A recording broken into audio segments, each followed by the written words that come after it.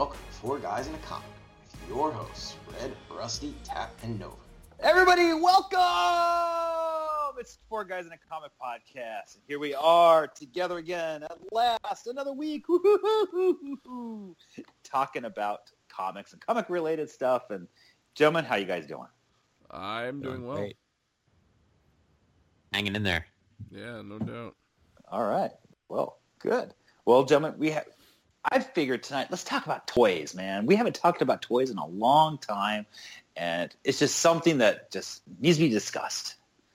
Because toys and comics, toys. I mean, what comic collector doesn't collect some toys? Really? True. That's true. That is true. What are some... I'm actually really? sitting around some toys as we speak. Okay, what are you sitting around? What are you sitting around? What's around you? I guess I have more than I thought I did. Let's see. I still have the old 92 10-inch XN action figures from, I think it was Toy Biz that made them. I don't know. You can find them now in your local shop, still in box for less than $10. They're not worth anything, but I love them. I have Bishop, Mr. Sinister, Sabretooth, Wolverine. I used to have more, but I don't know where they all went. And then I also have like the new, 12-inch Titan series that they sell in the toy stores. So I got Spider-Man and Thor. Mm-hmm. Then I got my Killing Joke Batman and Joker. Let's see. I got an alien from the movie Aliens, the one that spits acid. I got a shit ton of Ninja Turtles and Legos. I'm just looking around my man cave to see what all I got here. I have an Edward Scissorhands, Beetlejuice, like the old cartoon Beetlejuice. Oh, cool! Yeah, from like the early '90s. I have one of those. I hear they're remaking Beetlejuice, actually. Well, it's supposed to be doing a sequel to Beetlejuice. I don't know if it's ever going to come to fruition. It's been in talks for years, so who knows what'll ever happen. But yeah, that would be awesome if it did. It would. Last I heard, Tim Burton and Michael Keaton were both on board to do it. So that's all you need. Those are the only two you really need. Come on. Oh yeah. You don't need Gina Davis and No. Yeah, no. You can Alec Baldwin. You can do something else with them. Mm-hmm. Agreed. So Rusty, what do you got around you? What's some of your toys? Well, Rusty walked off, so I'm not real sure what he has. He walked off. He's like, "Oh, I ain't talking up in these guys' toys. Forget it." I think he had to go urinate. I'm not real sure. Okay, so we'll see him in about another 20, 30 minutes. Oh, wait, we might actually see him in the next 30 seconds. Oh! He's coming back. He's playing with the broken door. All right. Here he is. He's putting on his headphones. There we go. There he is. Hey. Rusty, welcome to Four Guys in a Comic. This is Red speaking, and we'd like to invite you to our show. Hey, I'm here. We're talking toys. We're kind of wondering, what toys do you have around you? Okay, so technically I collect toys, but I don't collect toys. Like, I don't know how to put this. It's not sexual toys that you collect, is it? No. Some sex criminal stuff, When I was younger, I was one of those kids that would buy a toy, and if I determined that it was something too cool to open, I was going to put it to the side, even at the age of like 9, 8, 7. Oh, poppycock. Yeah, as weird as that is. I'm one of those people that believe every toy needs to be out of the box, opened, and displayed. That's right. I do not like keeping stuff. I have a couple things still in box, but that's just because I haven't opened them yet. It's not because I think that it's gonna. I know they're worth more in box, blah blah blah. But I don't collect for the value. I collect because I like it. So I mean, that was exactly. Thing. I got a toy. I opened it, even if I melted the toy in the oven or whatever. Yeah, with the magnifying glass. Yes. Burning ants and your fucking action figures and yeah. I mean, I can still remember to this day taking my original Star Wars Darth Vader and putting him on a balloon and letting him go. to this day, I'm like, what was I thinking? But R2-D2 was happy at the time. Yeah. Well, that's the thing. Like I said with me, I have quite a few Star Wars toys that are still in the box. I have quite a few old toys that I don't throw away anything. My family never threw away anything. They just boxed it up and put it in the attic. So I have all the toys from when I was little. That's I keep those, and I don't play with them anymore. They stay in the box. But the thing is I have a few things from when I was little that obviously are out of the box. Most of it's out of the box. And that I used to, we did all the things that every kid did when we pretended our action figures were real, and we put them in real situations and fought them and everything else. But nowadays... Whoa, we got to back up. They are real. We learned that from Toy Story. They're real. Exactly, right? Small Soldiers, Toy Story. Small Soldiers is great. Yeah.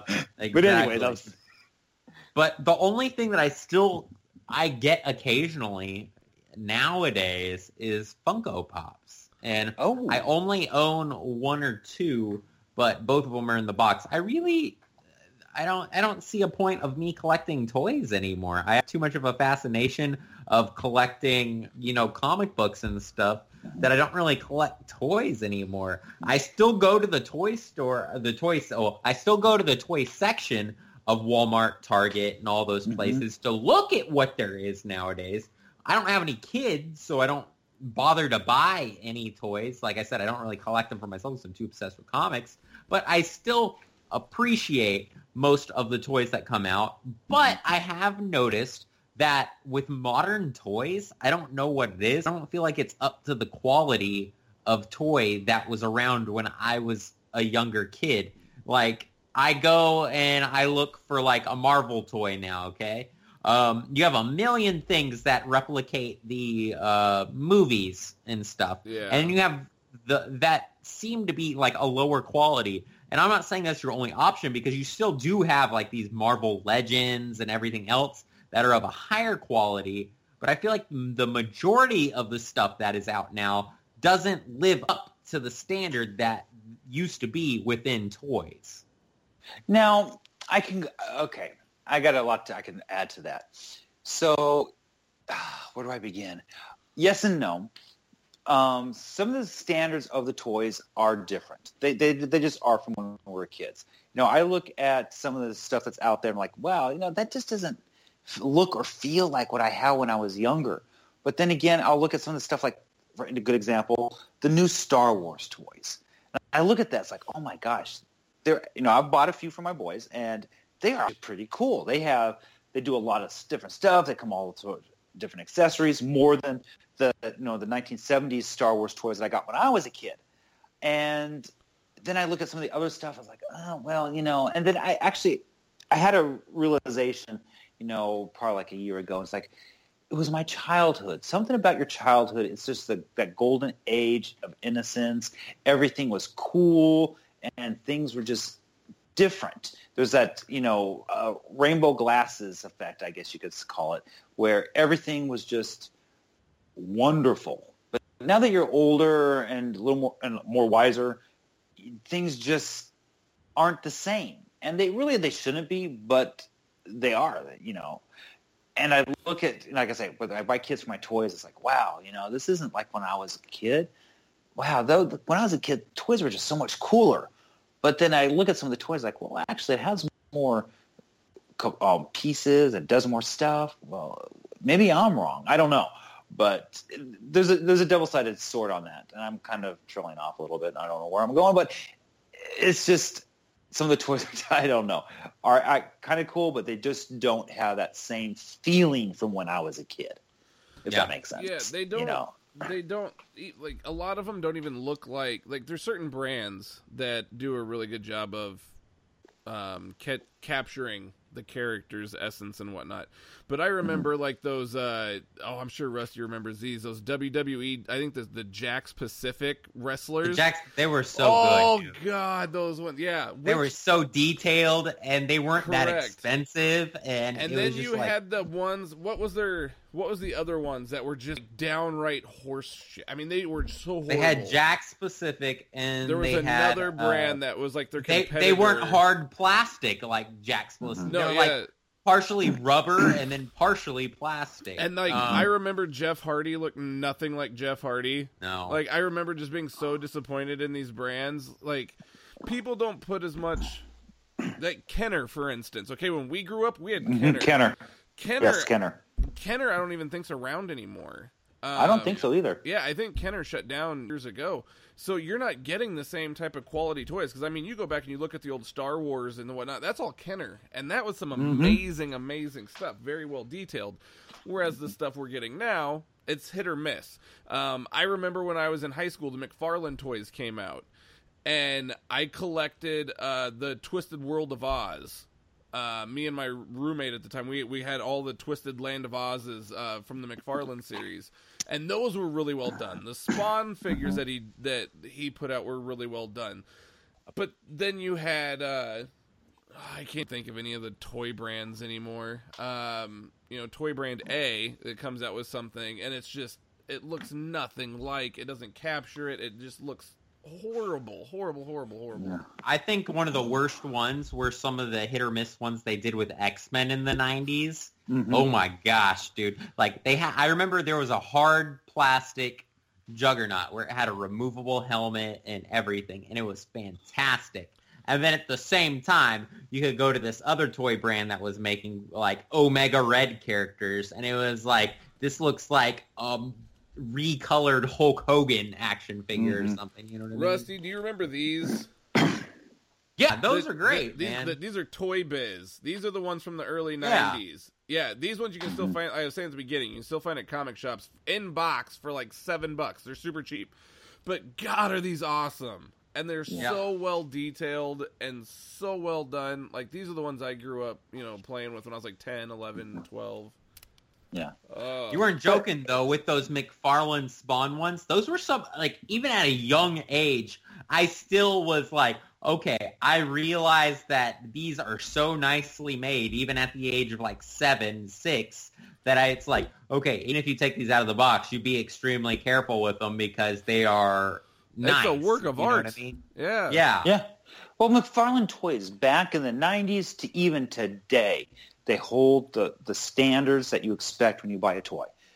McFarlane does a great job when it comes to the detail and all those simple little things, like the recent release of, what was it? The Governor, the Lego duplicate of whatever you want to call it.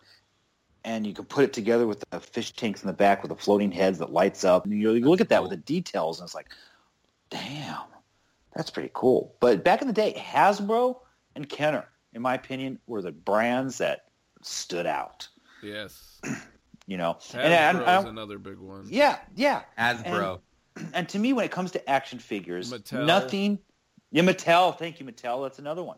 But when I look back to, from action figures from the past to the present, and all the sets and series, the only one that truly stands out in my head that was perfect in every way was the 1980s G.I. Joe set, because you got that figure on that plastic, inside that plastic, on that cardboard. Yep. That cardboard had that beautiful art, but you flip that cardboard around, you had that classified file that you can cut out with the flag points. And for those of you listening, you know what I'm talking about. You had flag points that you can cut out and mail away to get free stuff, just pay for shipping, which was really cheap, like $1.95 back then.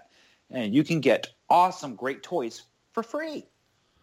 Yes, I remember those. I was going to say, for me, the masterpiece, the creme de la creme, were the old Masters of the Universe toys. Same type of thing. Had the nice bubble I don't remember who made them. It might have been Kenner. I don't recall. But I think it was Kenner, actually. It had the nice, bubble wrap, and then you had the hard cardboard backing. And then when you open it, it had the little mini comics that each had a story about, like, whatever character that you were getting.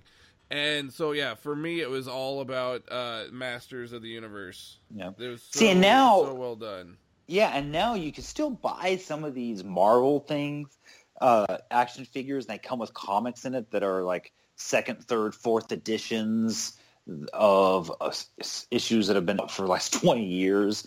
And to me, the quality is really bad, in my opinion. To me, I look now, and when I go to Toys R Us, actually I was Toys R Us today, and when I look at some of the action figures that are on the shelf with my boys, I see, to me, the best quality that's in the market today, right now, is the new Star Wars.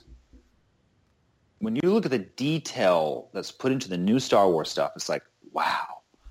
No, those are toys that are really, really well done. Mattel did He-Man. That's who it was. I'm sure there's Was it? Yeah, I'm sure there's people screaming Mattel. It was Mattel. Mattel is actually the one that created He-Man. I should remember that, you would think. But yeah, they did the amazing, amazing toy line. Mm-hmm. Yep. So I had some He-Man. I had the Grayskull Castle and all that kind of stuff. It was fun. It was fun to play. And you know what? I won't lie.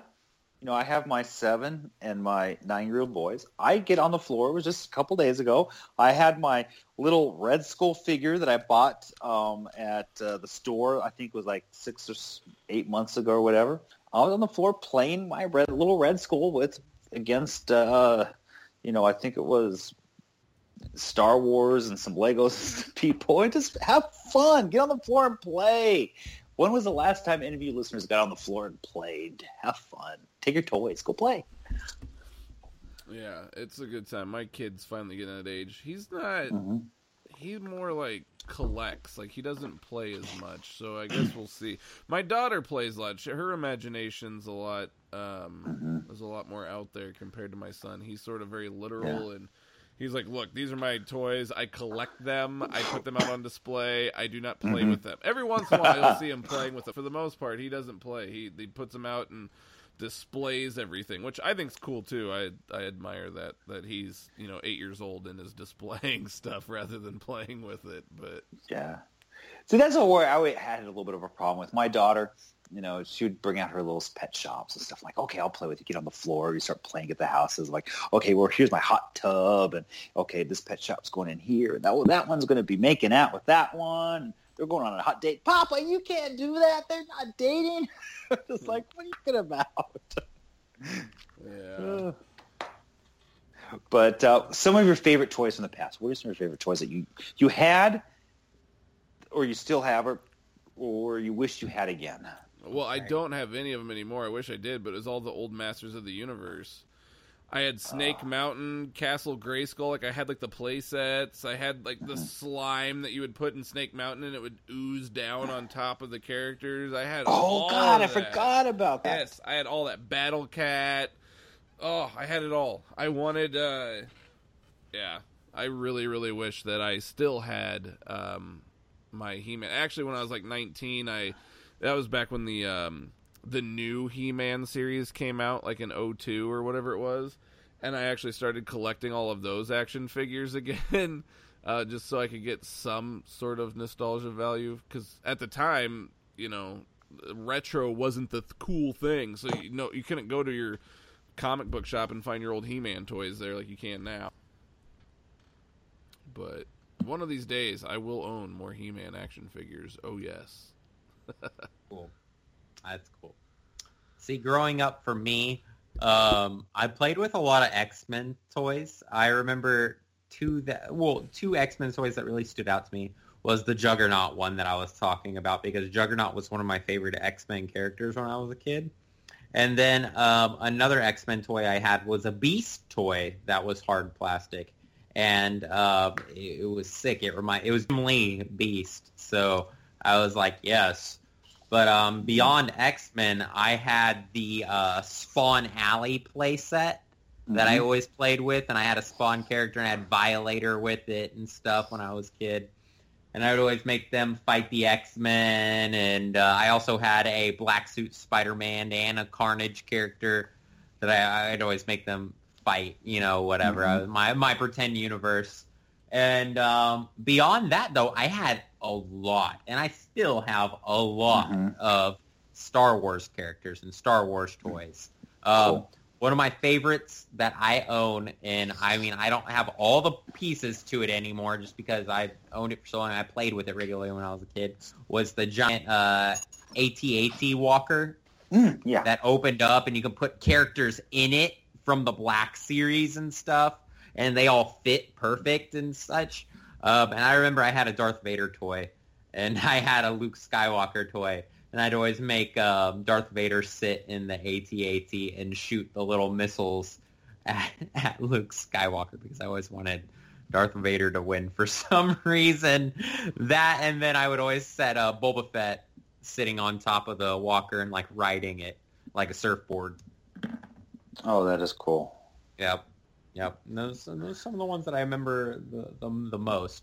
Like I said, I had a lot of imagination back then with the Spawn and X-Men toys. That's cool. Well, my recollection, get out your Kleenex because this is a tearjerker.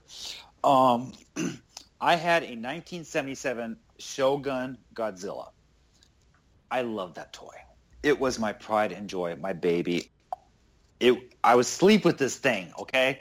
It had a little lever back of its neck so its tongue would stick out, and a little lever under its arm to shoot its fist. This toy was my favorite toy, and I went everywhere with it. I treasured it. I treated it like it was gold, and to this day, I wish I still had it.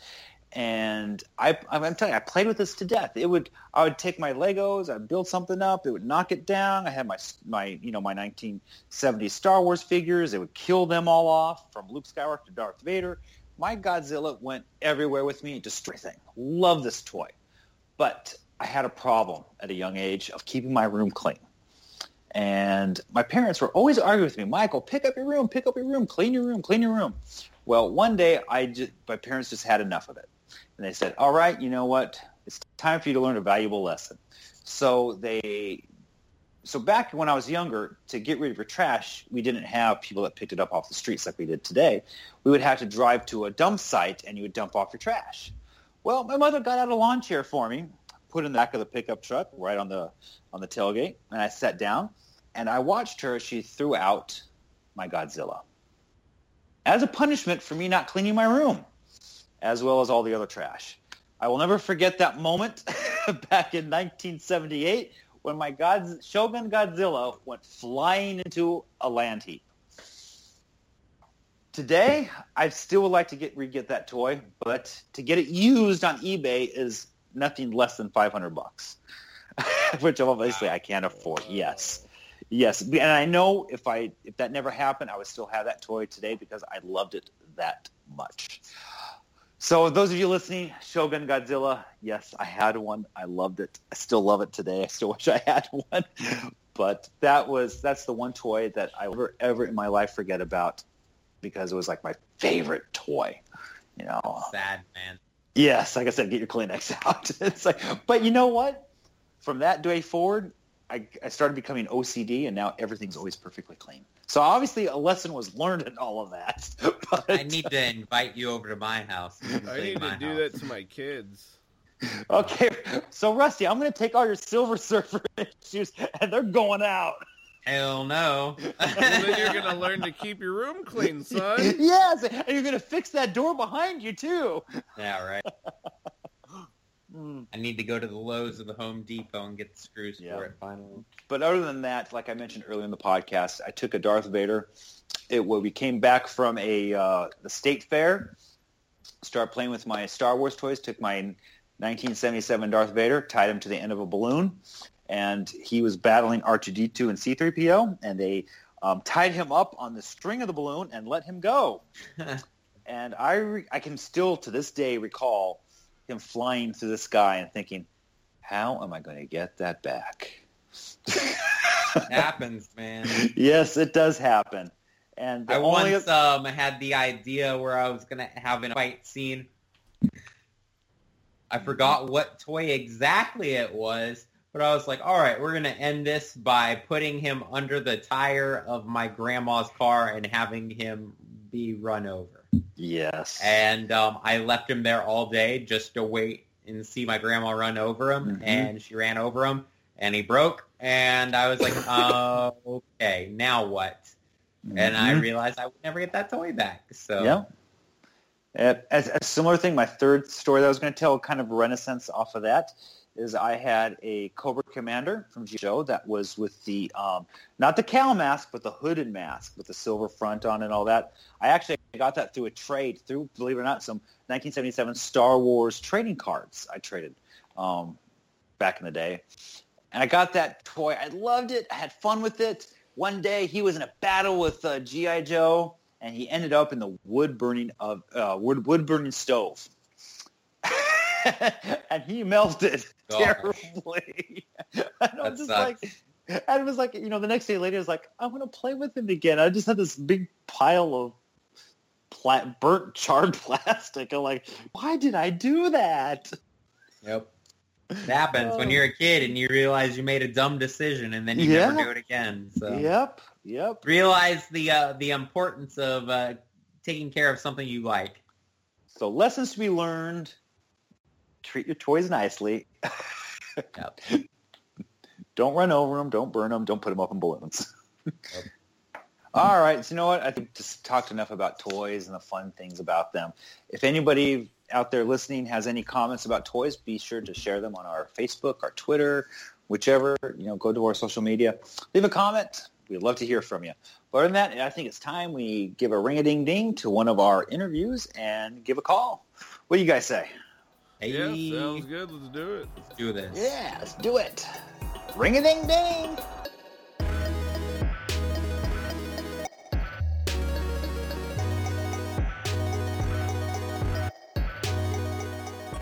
Hey, Rusty, this is Red. How you doing? Hey. What are you wearing Oh. tonight? Don't ask me that. Oh, come on, buddy. What are you wearing? I'm What you wearing got on? Some clothes. A shirt. Yeah. What is Wearing it? What are you wearing? What kind of shirt are you wearing? It's 4 guys in a comic shirt. Ooh, I got one of them too. What color do you got? Yellow. Ooh, I like yellow. Okay, hold on. Hold on. What? Taking man? this too far. What? I'm wearing my red. You're What do you- red. I'm wearing my red 4 guys in a comic shirt. I didn't even know they made a red one. Oh yeah, you can get any color you want. You can order your 4 guys in a comic shirt in any color, any size, men's, women's, and they're pretty cheap. How much did you get yours for? Mine for like 20. 20. Ooh, that's what I got mine for. So all you listeners out there, if you want to look cool like us and sexy, get your 4 guys in a comic t-shirt for $20. Oh yeah, baby. Welcome, everybody, to another interview for 4 Guys in a Comic. And tonight we have a very special guest for a very sad situation because Nova couldn't be with us. But we have Kari Andrews. Hey, Kari, how's it going? Pretty good. How's it going with you guys? Oh, outstanding. Yeah, it's actually been a Excellent. pretty good day so far. Hopefully it continues. It's been solid. It's been, to me, it's been a long day, and I guess the night's going on now. But now this is exciting. This is something to do. I don't consider this work. So No, this is the fun stuff, this is the fun Yes. stuff. Got to watch the Patriots win today. Now I get to do a podcast. It's a good day. Nice. We're recording this the day before Halloween, right? Yes. Yes. Exactly. My favorite holiday. Yes. Did you have a costume planned out? Well, we had a party to go to yesterday, and the host of the party came down with some vomiting, diarrhea, virus, superbugs, so we decided to not go. Good call. Good call. I was going to be classic He-Man from, one of my favorite shows, He-Man. Yes. Love He-Man. Maybe, I don't know. We'll see if I can break him out tomorrow, but might have to wait till next year. For me, I would have to wait a couple years. The I sword got and everything. I got to get the physique.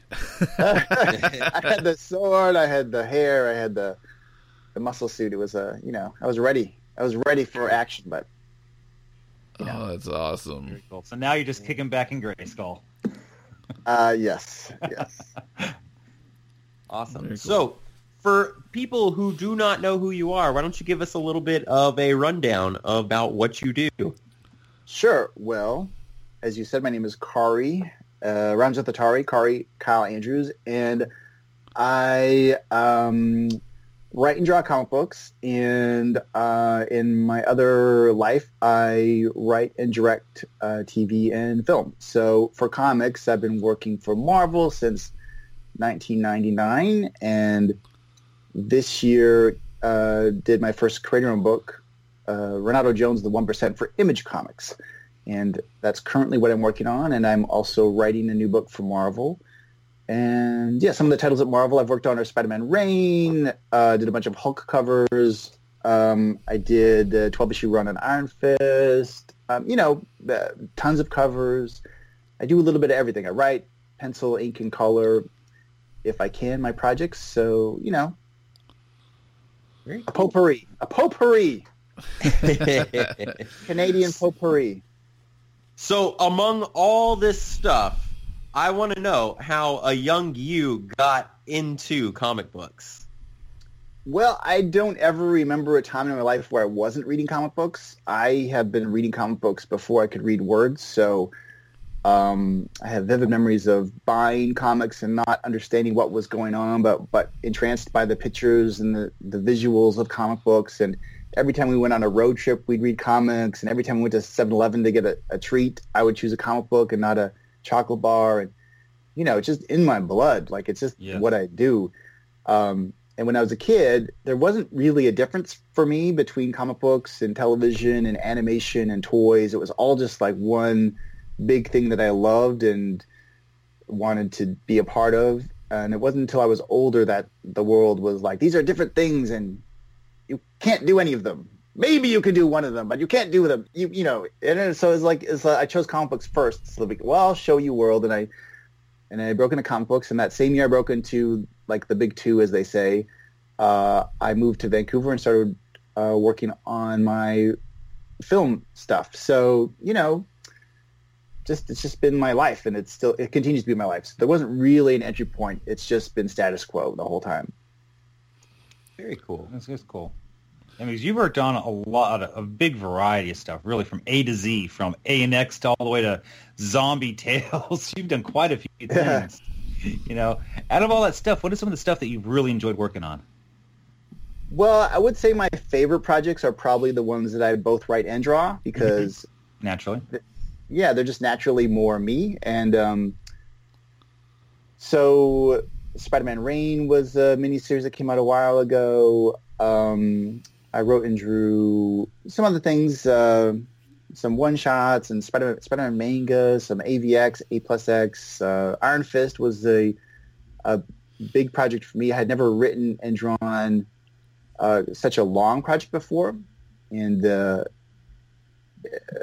it's 12 issues, which isn't crazy, but, when I was growing up, runs were like, 100-issue runs of these classic guys. But I didn't really realize until the end of it that no one in the history of Marvel Comics had ever written, penciled, inked, and colored a 12-issue run before. It's like in all of time.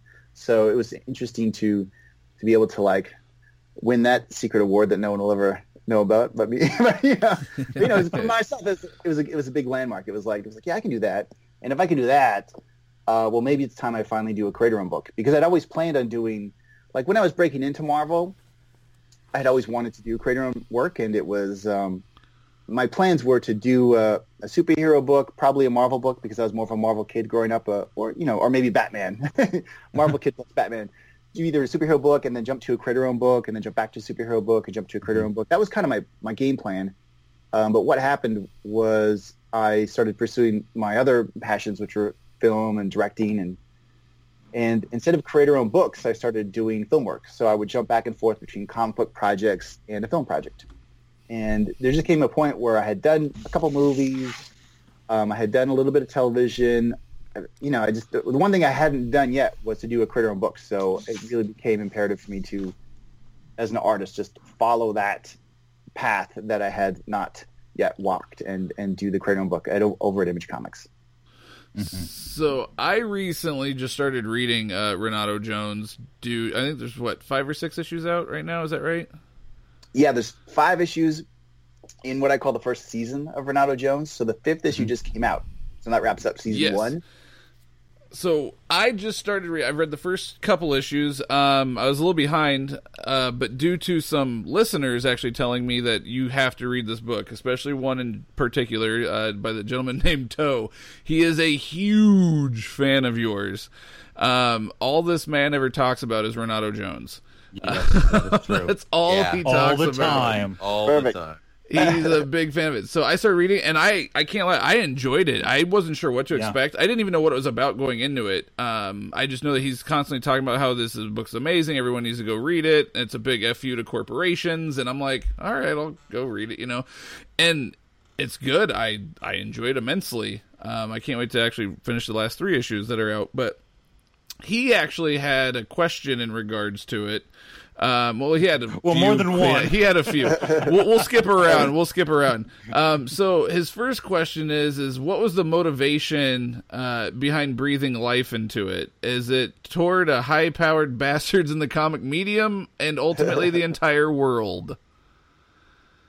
Well, this is a complicated question. I think Picasso has a quote that says he doesn't know what he's going to draw until he draws it. And that's kind of how I like to approach creation.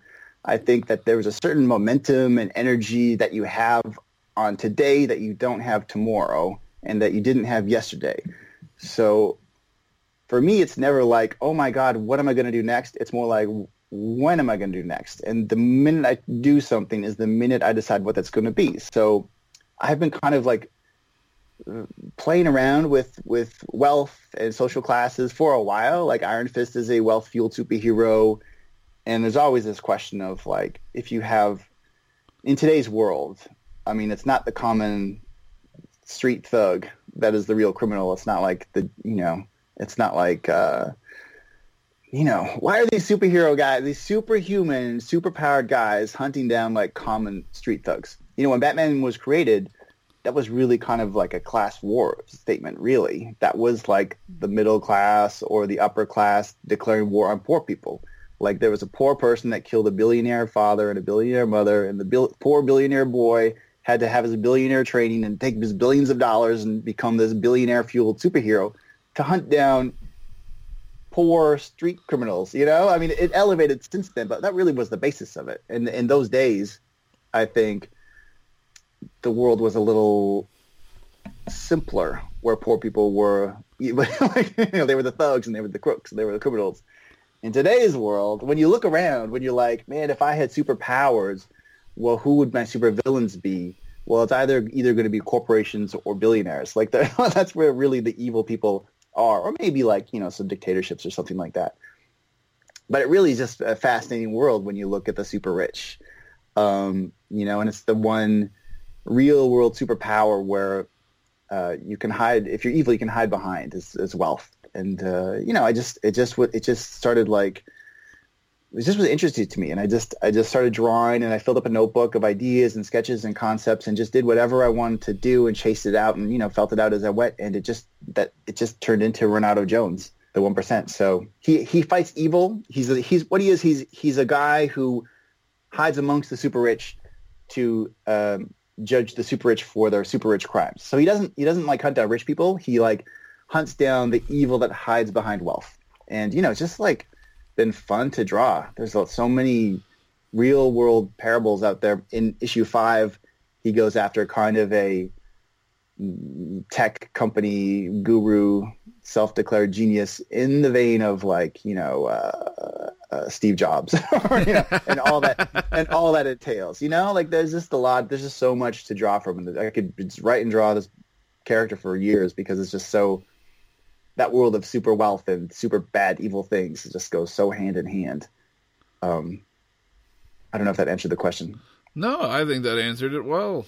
It was a pretty solid answer. Yeah. It made me actually rethink. I've never had a book that's been so like, I like throw in some, whatever I'm going through at the time, I throw it into the pages, whether I'm writing or drawing it. So there's always like callbacks to my life or my job or anything. It's just, but nothing is really specific. It's just kind of like, I have friends that are musicians, and they write hit songs, and the day they write that song about an ex-girlfriend or whatever, or they're breaking up with someone, they're writing it about one person, but really every time they play it, it's about something else. Could be about a different person. It could be about a different state they're in. So, you can never really be too autobiographical about these things, or too referential to real world events. Even if I have a Donald Trump glyph in issue 2, it's not really Donald Trump. It's like just a rich, self-entitled douchebag. He kind of like bubbles in the same broth as a Donald Trump, but it's not a one-to-one parable. It's like an archetype. Very cool. So another one he had was, and actually is in regards to your Spider-Man run. I'm not real familiar. I don't really remember this because the Spider-Man run was almost 10 years ago now. I think it was, right? Does that sound right? Yeah, I think it was 2007? seven, maybe 8 years ago, something. 7, like that. 8 years ago. It says that you had drawn a picture of Pete's junk. It got past the editor and onto print and publishing and then distributed. Did you happen to get in any kind of trouble for that? Was there a fine, or did you get a stern talking to? Well, when I was a kid, one of my favorite graphic novels of all time was Frank Miller's, and I always fuck up the title. Can I say that on this podcast? You're good. You're good. You're good. Electra Reborn, which is the large hardcover, oversized European-ish version graphic novel.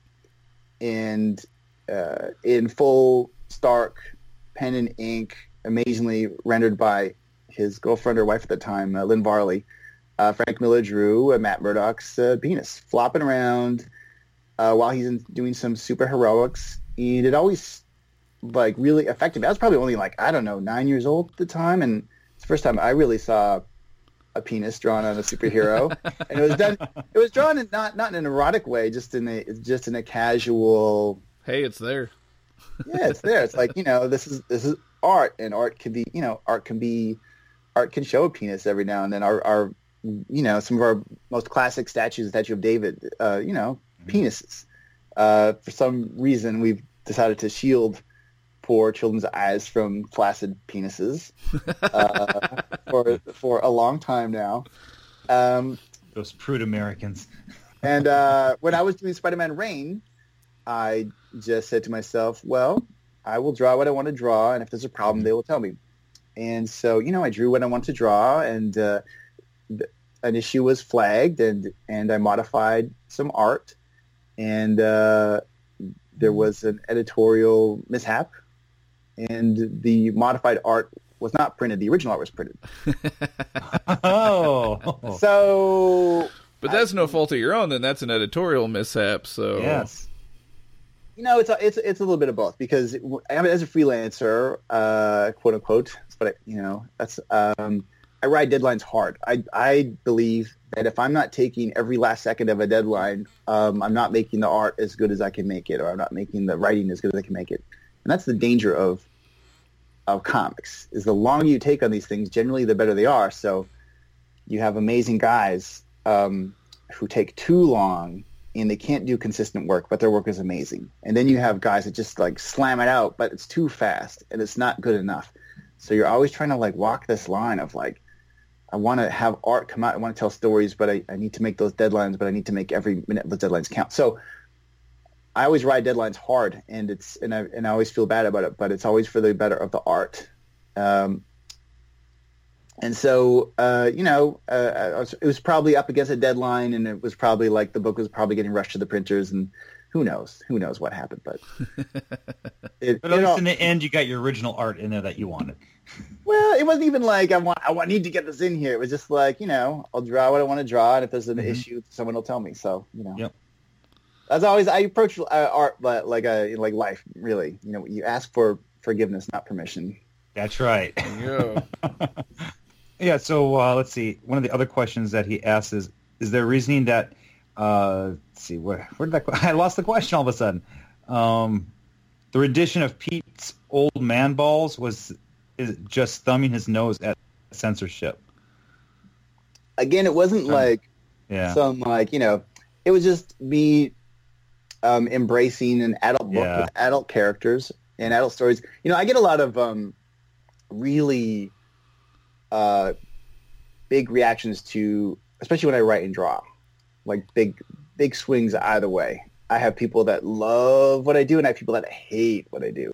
And I think part of the reason is I have no problem putting in adult situations into my superhero books, or sexual situations.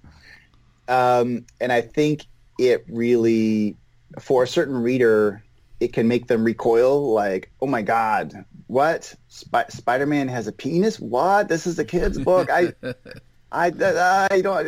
I'm still a kid inside. I can't. I can't. What? Oh no! Yeah. Mary Jane's dead, and it's just I get a lot of big reactions either way. Mm-hmm. but it's okay because as often as I get someone who just like shocked that there's an adult situation in a book, that I get just as many people or not more who love it. So it's like, I always think art creates big reactions, and the bigger the reaction, probably the more interesting the art. I would agree with that. Is there any chance, because being part film as well, actually, Rusty is a big fan of the movie ABCs of Death, and he wanted me to watch it a while back, and I got through. I'm a big horror fan as well, but I only got through like I think D or E. And he goes, "You have to." He goes, "We're interviewing Kari. You have to go watch his. It's V." So I said, "All right.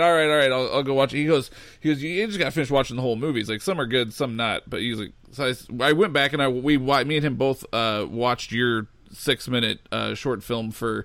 Is it V is for Vagitus? Vagitus.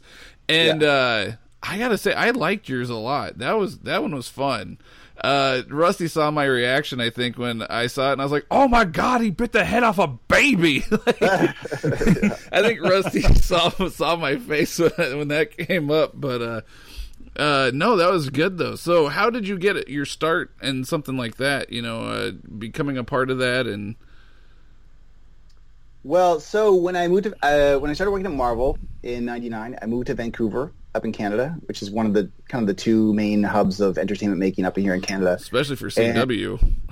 Yeah, a lot of supernatural shows and superhero shows are shot here. Mm-hmm. And I just started writing scripts and ended up getting an agent, doing shorts, and that all led to me I was invited to the Canadian Film Centre, which is kind of like Canada's version of AFI. It's like not a school, it's a residency, and it's like, they choose like eight young directors a year and send them through this kind of like rigorous 5-month every day kind of like super training program.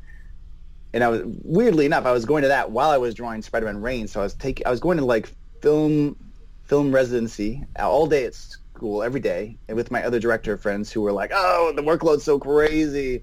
We're all like breaking up with our girlfriends and going crazy." And then I would go home at night and just draw for like hours and hours, and then get up and then go to film this film place, and then go home and draw, and it was like really grueling for like a long time. But going through that, I connected with some peers, ended up making a movie with them called Altitude, which is my first feature film. And after Altitude, I then got involved with the ABCs of Death guys, and that was an interesting situation because it was a really cool concept and really fun, but there was just like no money. Like everyone got $5,000 cash to go soup to nuts make a film, which is like sounds like no, that's pretty cool, but it actually in reality it's like no money. Like the only thing we could buy with that money was basically food, gas for the generators, and some security. So anyone who worked in that film kind of did so for the experience and for taking part in something creative and fun and exciting, and I just tried to make the most of it, like just make some art, swing hard, make some art. Well, speaking of films, we're going to be maybe seeing in the future Renata Jones on the screen, maybe like Netflix or something like that. Who knows? I mean, maybe. I mean, there's nothing really worse, I find, than comic books that are just fake movie pitches or fake TV pitches, Mm-hmm. Like when I read a new comic book series and I'm like, oh, this was written to get some money to make something else. Yeah. It just makes me want to vomit in my mouth a little bit, Like as someone who does both, like those are two separate art forms. And the one discouraging thing about comics is, maybe this is why I like it so much, but too, because it's full of readers and creators. Everyone in comic books, I find, as a little, we're outliers. We sit outside the spectrum, I think, of norm. And that's good. That's cool. That's great. That's what makes it unique. But what that does is it can create a complex. It can create a situation where you are always looking for validation from other sources. So for comicdom, nerddom, now that Marvel movies are like the biggest thing in the world and everyone's watching Marvel movies, like it's like, see, I told you comic books were amazing. Well, guess what, motherfuckers? Comic books were amazing before then. Comic books were amazing in the 80s. They're amazing in the 70s. They're amazing in the 60s. They're amazing even in the 90s, some of them. As long as it say Liefeld on the bottom. It took someone else making a movie of the thing you love to finally say, "See, I told you." You know, and it's not just fandom; it's like creators too. Like the worst thing in the world is when there's a movie or a TV show adaptation of a comic book, and it does well, and people are like, "See, that was a great comic book because that movie's a great movie, or that TV show's a great TV show. See, that was a great comic book." And it's like, fuck you. That was a great comic book before that happened, and that movie or TV show has nothing to do with that comic book. Nothing. Yeah. And you as a creator were a great creator before someone else took your idea and made it for themselves in a different medium that you really didn't have anything to do with. You know? Like, it's a strange thing. So when I make a comic book, it's like, I'm not trying to make a movie, and I'm not trying to make a TV show. I'm trying to make a great comic book, and I love comic book language, the language that only comic books can do and use, that vocabulary of art and pictures that only comic books can do. I love that stuff. I'm not against adaptations. If there's a great movie, I love The Walking Dead. I love the Marvel movies. I love all that stuff. I love it. It's great. When it's great, it's great. But it doesn't make the other thing great. They're not reliable. They're not reliant on each other's greatness, you know? Walking Dead is a great TV show. Walking Dead comic books is a great comic book. They're different. The Marvel movies are great. The Marvel comics are great. They're different. And it's okay that they're different. You know? That's how I feel about it. So, who knows? I don't know. See, I was going to say, I totally agree with you on that, but it's kind of in a reverse situation for me. A certain Marvel cosmic group that got really big because of a movie, before the movie, for Guardians of the Galaxy, I thought Guardians of the Galaxy, like, as a series, everything else, I thought it was entertaining, I thought it was appealing and everything else. Movie came out, and then they kind of changed the group to fit the movie, and that's when it kind of turned me off, and now I don't really want to read Guardians of the Galaxy anymore. It's just like, yeah, that's the bad part of when the other media gets bigger than the origin media. Yep. So, for instance, like the '60s Batman stuff. That '60s Batman show is cool and fun, and I watched it as a kid and loved it. But at the time, it really jacked up that Batman comic book. You know, that Batman comic book skewed a whole different way because that TV show is skewing a whole different way. So that is the danger of it. The cool thing, I think, with Marvel generally, and I'm not talking about Guardians of the Galaxy specifically, but generally, I don't think it really happens that much. Like, there really is, I think part of it is having Marvel publishing on the East Coast and Marvel film and TV on the West Coast. Like, it really is separate. And so when I was tasked with doing Iron Fist, I knew nothing about the Netflix deal. I wasn't told anything I had to do. There was no agenda to try to reach a certain demographic or fit a certain like window of like the kind of things that producers tell me with movies. We're looking for this kind of a movie with this kind of a person and no female lead and this kind of that. It's just like, you know, we want log lines, and it's like, you know, there was none of that. It's just like Axel being like, we want to do the best, you want to bring Iron Fist back and do a cool story and you know, what's cool, and then me giving him a paragraph and then he running up the chain and me doing it, you know. Like there really is, I think generally at Marvel there really is a good distance between, usually, I mean not always, but usually is a good distance between the source material and the movies. Yeah. Well, usually. Speaking of Marvel and movies, we got to talk about that cover art that's sitting behind you right now. All right, I'm looking at Darth Vader. We're talking about issues 16, 17, and 18. I only see 17 and 18 behind you. Love that cover. I own all of those. Oh, by the way, I love the cover art that you did for it. Are we going to be seeing some more anytime soon? I would love to. I kind of am very busy with Renato Jones. You know, I'm again writing, penciling, inking, coloring these books. They're oversized books, and so it's just a lot of work. But I am writing Iron Fists with an S right now for Marvel. That'll come out kind of around the Netflix show. I may or may not have seen you know, a lot of art already for that book.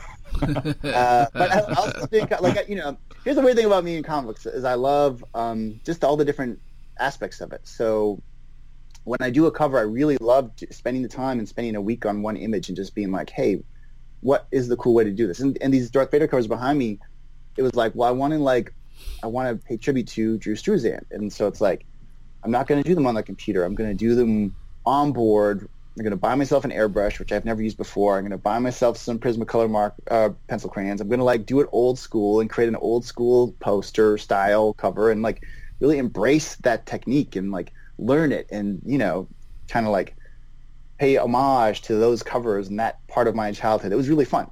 But every cover is different. You know, I've done oil paintings or watercolor paintings or collages or lots of computer art or pencils. So, but you know, when I'm writing a story, I really want to write the best story, and when I'm penciling, I want to pencil the best. You know, it's just the cool thing with comics is, you know, you can do all those different things yourself, and there's very few avenues of entertainment where that's possible. You know, like in movies, you can't make a movie all by yourself. You can't. One man can't write, direct, act, compose, edit, you know, do visual. You can do as much as you can, and I've taught myself to do a lot of those things. And you know, but you can't own it the same way you can own a comic book. Like you can truly own every aspect of a comic book if you want to. And that's what's so cool about it. Very cool. The thing that I will say after speaking with you tonight is you are an interesting you are like a purist. I don't think I've ever really spoken to someone that's so pure in their craft and their, you know, and whatnot, as much as you are in the way that you're discussing it. It's almost making me rethink some of my choices. I was like, I've enjoyed speaking with you. This has been a lot of fun. Rethink some of your choices, like your life choices? Well, like for instance, not quite like that. I meant like more like when you're talking about Batman. I was like, I've never thought about Batman in that way before. Like now I'm over here rethinking, like, dude, am I a Batman fan? Like, I mean, I still am a Batman fan, but I'm just saying, like, it was just like those things where I'm like, you're making me think about things differently than I don't know. It's just interesting. Well, I love Batman, and I have a Batman, a couple Batman stories in me. One in particular that at some point I'd love to do. But there are, you know, you have to think of these things like when this character was created, what was the situation of what were the climate? And especially, I think it's because Renato Jones is kind of a little Batman-esque, like he is a rich guy who has a butler and he fights crime. You know, it's like kind of Batman-esque. So I did think a lot about Batman while I was drawing and writing those stories, just not on purpose, but just because it's a similar, you know, it's a parallel world. But yeah, underneath some of those heroes in their origins, there's there's a lot of interesting thoughts when you think about them. Like the creator of Wonder Woman, for instance. I don't know if you know about that guy. He lived with his wife and another woman together, all in a happy family. He invented one of the first working lie detectors, and his girlfriend at the time had these bracelets. And that character was very sexual in her time, always tying people up. Had to have her little lasso of truth with these big bracelets that, you know, deflected bullets. And it's like when that character was created, it was a very like progressive sexual guy and situation, kind of expressing his life situation in a comic book character that has come to represent, I think, something different now. Like you don't look at Wonder Woman now and think like bondage. I do. Well, maybe you do. Not necessarily. Not the UN version. You know that. Yeah. You know, she's become this like embodiment of feminism and female empowerment, and perhaps it was at the time empowering to kind of live in this unique situation with this threesome, basically. This marriage of three people, really. I don't know, but it's interesting. You know, when you look at that stuff, I find it very interesting. Yeah, Awesome. yeah. No, and what I was just meeting earlier by like, you know, purists in your form stuff, like not many people would have gone out and said, "Hey, I'm doing these Star Wars covers. I'm going to go out and I'm going to buy the tools that would have been used in the 70s," things like that. Yeah. Like only a purist, somebody that like wants to stay true to their art, would do something like that. And that's kind of what I was getting at when I was saying, right. You know. So, well, here's the thing: is like I was actually one of the very first Marvel cover artists to ever draw on the computer. Because at the time I just came out of art school, I was broke, I had a computer, I had a Wacom, and I wanted to. The art I loved looking at in Spectrum books or whatever was oil paintings, and they didn't have money to buy oil paints, and I wanted to do some of that stuff. And Wacom came bundled with Painter Classic, and I just kind of like started experimenting with painting on the computer.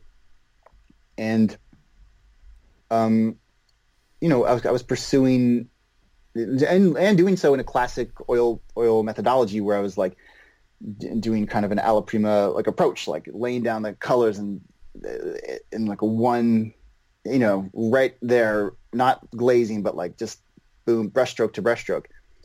And it turned into whatever, for whatever reason, me being one of the first digital painters at Marvel.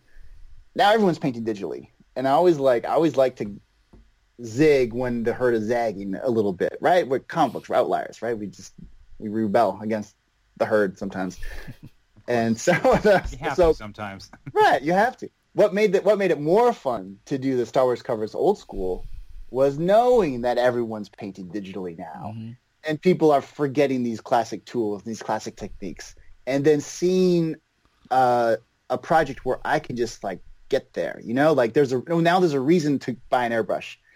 You know, I haven't used an airbrush since I was like 13 and was tried to painting a tank and like wrecked my very first airbrush on like the first thing I painted on it, you know? So it's like a fun way to like investigate how someone would have created something, reverse engineer it, buy those exact materials, do that exact thing, but then make up my own, which I think is like, for me, the fun part of every part of comics and film is like, when I love something, I want to like know it, and then I want to do it, and then want to like say, I did it. And then, you know, I don't know, you know, that's part of the fun of creating for me.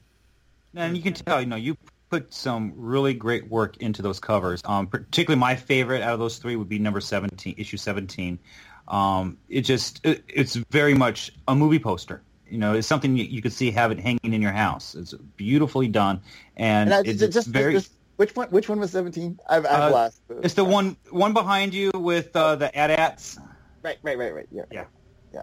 Because the first one I did, actually, I didn't have the time to do it correctly. The first one I did, just the Darth Vader on the cover, right? Just the helmet. Yeah. I was investigating a new approach where I was ingesting. I was kind of half-assing it. I drew it in pencil, kind of old school, and then I scanned it in, and then colored it on the computer, and then output it onto inkjet canvas, and then I was going back into the inkjet canvas with oil paints. So real media to digital, back to real media, and it was like something I was very interested in, like how can I combine these things in a new way that people aren't doing. But after that one, I was like, oh no, I want to go back. Like I want to go back. Like that was just a baby step. I'm still relying on this like tool of this computer in front of me. These. Yeah, but with 16, you know, that issue, obviously, what you did with that cover worked because it sold so many copies that went into a second printing. Yeah, well, I would hope it helped. I mean, you know, I don't know. Obviously it did. It really did. Come on, because you got to admit. I hope it helped. The cool thing with being a comic book cover artist, and I kind of like. I've done a lot of them. And the fun thing about them is you only have one job, and that job is not to draw something beautiful. It's not to tell a story. It's not to summarize the issue. It's not to... The only job you have as a comic book cover artist when you do that is to get someone to pick that issue up off the stands. And then whatever happens. But that's your job. Like if you draw something... That's why I like to zag a lot when people are zigging, or zig when they're zagging, is because when you're on a rack of all those covers, that sea of the same and sameness, you want to be the outlier. You want to be the pink amongst the blue, or you want to be the hand painted amongst the digital painted. You know, like you want. And I've always have this urge to just like be a little different, and it serves me well in some areas, like drawing comic book covers. But it's fun, too. It's fun to, like, you know, I mean, I drew them, that's kind of like half the size. Like, Drew Suzanne would draw them twice up. But for a time, I drew them half the size. And but it was fun to, like, wear that hat for a while, learn those techniques, and, you know, keep them in my toolbox for some other time. So, you've done oodles and boodles of stuff. We've said that over and over on this. Is there a character that you have not yet worked on that you wish you could? Batman. So Batman. Besides Batman. Let's go Batman. besides Batman. You said Batman besides Batman. No. I mean, No? I have a very I feel myself being drawn back to Spider-Man in a way that I haven't in a while, because he was always my favorite growing up. And when I first broke into Marvel, he was one of the first characters I worked with. He was the first thing I wrote was a Spider-Man one-shot. And, well, two of them. One was a Spider-Man for Spider-Man Tangled Web. I wrote a short story. And one was a manga Spider-Man for the manga event back in the day. And then my first miniseries that I wrote and drew was a Spider-Man miniseries. And, you know, some of the first covers I painted were Spider-Man covers. So I went through my Spider-Man thing. But he's always been such a character close to my heart. And I do find an urge to revisit him at some point. So I would like that to happen at some point. I mean, and, you know, I haven't really shared my feelings with anyone really on Marvel, but you know, maybe at some point, maybe when Renato Jones wraps up, there's maybe some other stuff I have agreed to do. I don't know. We'll see how things go. I mean, beyond Batman, I enjoy so many of the superheroes at Marvel and DC, really, that it would be a pleasure to work on any of them at this point. But it's, you know, I also have an urge to do more creator-owned work. I just, right now in Dark Horse Presents, I'm writing a character for my buddy Troy Nixie, and it's called The Black Sinister, and it is also a wealth-fueled superhero. You may sense a theme. I call it my wealth triptych, my triptych of wealth, my wealth trilogy. Iron Fist, which is a kung fu billionaire. Renato Jones, a guy who hides amongst the super rich, hunting down super rich, and then Black Sinister, who is a deranged billionaire who is protecting a city that needs no protecting, almost even a super villain, if you will, in reality. But in his mind, he is like doing what needs to be done. So, you know, I want to create more original characters and stories, and like, I've just, you know, yeah. Yeah. yeah, make stuff. Very cool. Do you have any like conventions or anything that you're going to be at coming up soon? Not really. I mean, I kind of got conventioned out. I had taken a break from conventions for a while. You know, I live in Canada, so they're always like, it's a flight, and it's like, you know, hotels, and they're fun. Like, I love meeting fans, and I love drawing for people in person. Like, it's just so fun. It's fun drawing. It's not, the stakes are low. You don't do thumbnails. You just make art in person for someone, and everyone's so appreciative. It's like a really very cool experience. But it's just tiring, and every time you get back from a convention, you're sick, and it's like, you know, and then you're out of commission for a couple of days, or you're trying to draw through some cold, and it's horrible. And I kind of have a young family now, and it's harder and harder to get away. But for Iron Fist, I thought, I'm going to really do this. Like, I'm going to try to help the book and do shows, and I did. For me, I did 8 shows in 1 year, which was, for me, it was like a lot of shows, ton of shows. I know some guys do like 50 a year, but for me, 8 was a lot. Mm-hmm. And I just kind of got burnt out. I did a couple more. I did a couple this year, and I just kind of was like, man, I need a break. Like, it's such a time suck and being away from the family. So I'm supposed to be going down to Emerald City, I believe, in spring, but that's about it, really. And maybe once I rest up and, like, you know, eat my vitamins and head to the gym, then maybe I'll be able to, like, find the courage and the strength to go to shows again. But for now, I'm taking a bit of a hiatus from that life. That's cool. Now, you mentioned you enjoy drawing stuff for fans. Do you do commissions? I don't do commissions. Okay. Because I'm horrible at anything that I mail out, and I'm just too busy doing normal work. Mm-hmm. So let me tell you how I feel about commissions. There are 2 things about commissions. One is, as an art fan and art collector myself, I love commissions, right? Like, I love the idea of, like, I can just get my favorite artist to draw me something for myself of my very own. Amazing, right? Amazing. As an artist who works in the industry, I just find commissions to be like the worst thing in the world, because my favorite artists have stopped drawing comic books because they're too busy drawing commissions. And these commissions are for one person, and maybe they'll post them on Comic Art Fans, and like 1,000 people will see them. But if they just did the work, if they just did another issue of actual work and it was printed, well, 10,000, 50,000, 100,000 for all time, who knows how many millions of people might be exposed to that one drawing that otherwise will just sit in some guy's behind his glass on his wall, and no one will ever know. Like I meet so many guys who are artists and like, well, I want to write too. It's like, well, then fucking write something. Put those commissions down.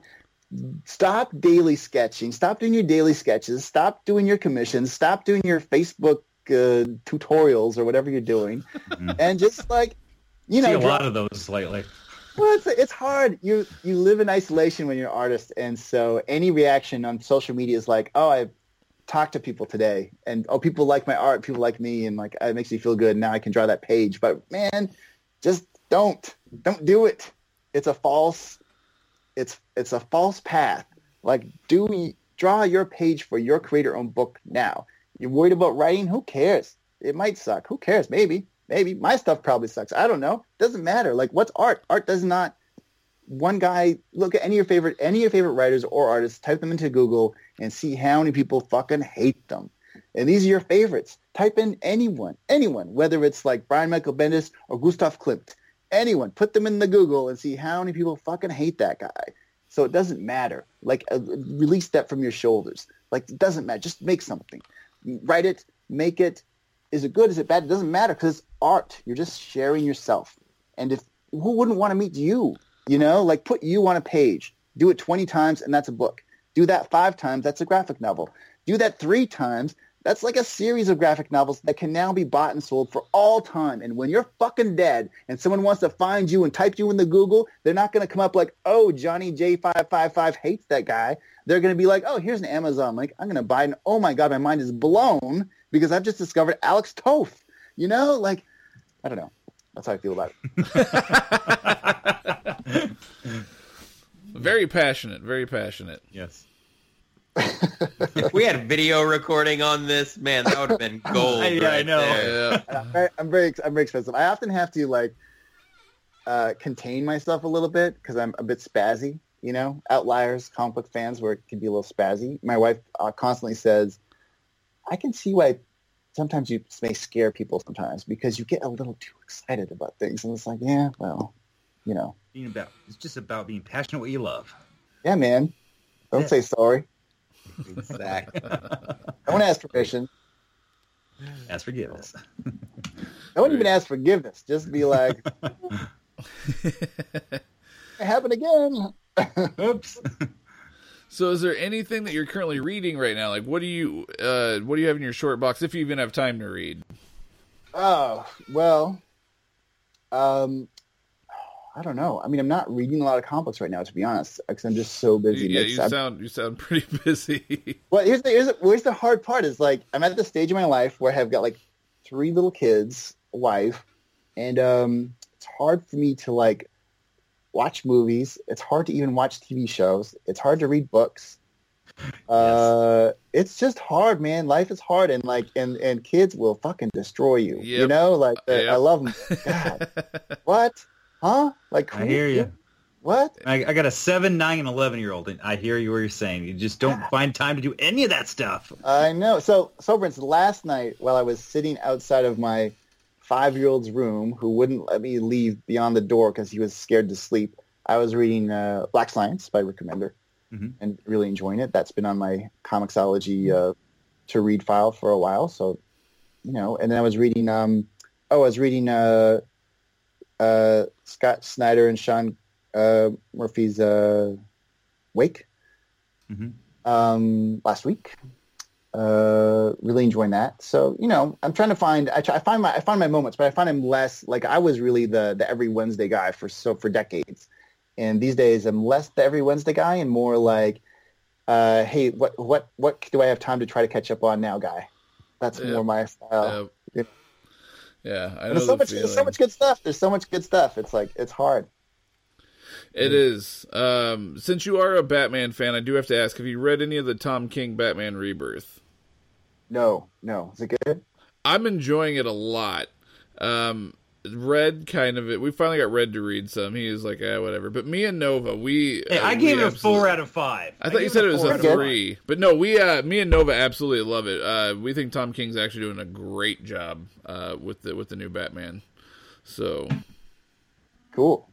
Yeah, I love me some Batman. The cool thing about Batman is he's just so, like, whoever takes a hold of him can really push him into their own thing, like he's such a strong archetypal character that you can really manhandle him, and he can exist. Frank Miller's version can exist with Bob Kane's version, can exist with anyone's version. It's really very he's a very resilient, strong character, and I think the same thing can be said with to a lesser extent, but still Spider-Man. Like, you can have the McFarlane version, the Romita version, the Ditko version. They're all still the same guy. And the stronger the character, the stronger the archetype, the stronger the more they can be pushed around, I think. Yeah, I would agree with that. But all right, anybody else have any more questions? I think we're pretty good. All right, just about everything tonight. Yeah. Everything except for I don't know. No, maybe not everything. Toe had one question. I don't know if we should throw this out or not, but do you think pork is truly the other white meat, and is beef really what's for dinner? Is what he was asking. Well, let me tell you, my wife is a veterinarian, and Canada has some of the highest standards for pork in the world, and our pork in Canada is very safe, very delicious, and very good. But pigs are very intelligent, so it's a weird situation. Just before I go, just a little plug. So the latest TV show I directed on a show called Aftermath for Sci-Fi, and I directed episodes 7 and 8, and those are airing November 8th and 15th. Okay. Starring real-world couple Anne Heche and James Tupper, battling the apocalypse with their family, and every week it's like basically a different apocalypse. So it's a pretty fun show. So and what channel is that available through? Well, Sci-Fi. So wherever you are in the world, it's on Sci-Fi. And in Canada, that'll be on Space. Okay, there we go. Perfect. Very cool. Check it out, everyone. Yeah. Awesome. Right. Yes, that's going to wrap up our show. Thank you, Mr. Andrews, for joining us. We really appreciate it coming on. And everybody, check out his work. It's amazing. Renata Jones, gotta love it. All self-published titles are just wonderful. Support them, indie writers. That's right. Issue 5 just hit the stands. The first trade's on sale in January, and then we're back for season 2. Very cool. Thanks for joining us. Check us out, 4guysinAcomic.com, and follow us on social media, Twitter @4guysinAcomic, Facebook, keyword 4guysinAcomic. Also check out popnerdtv.com and contv.com. Until next time.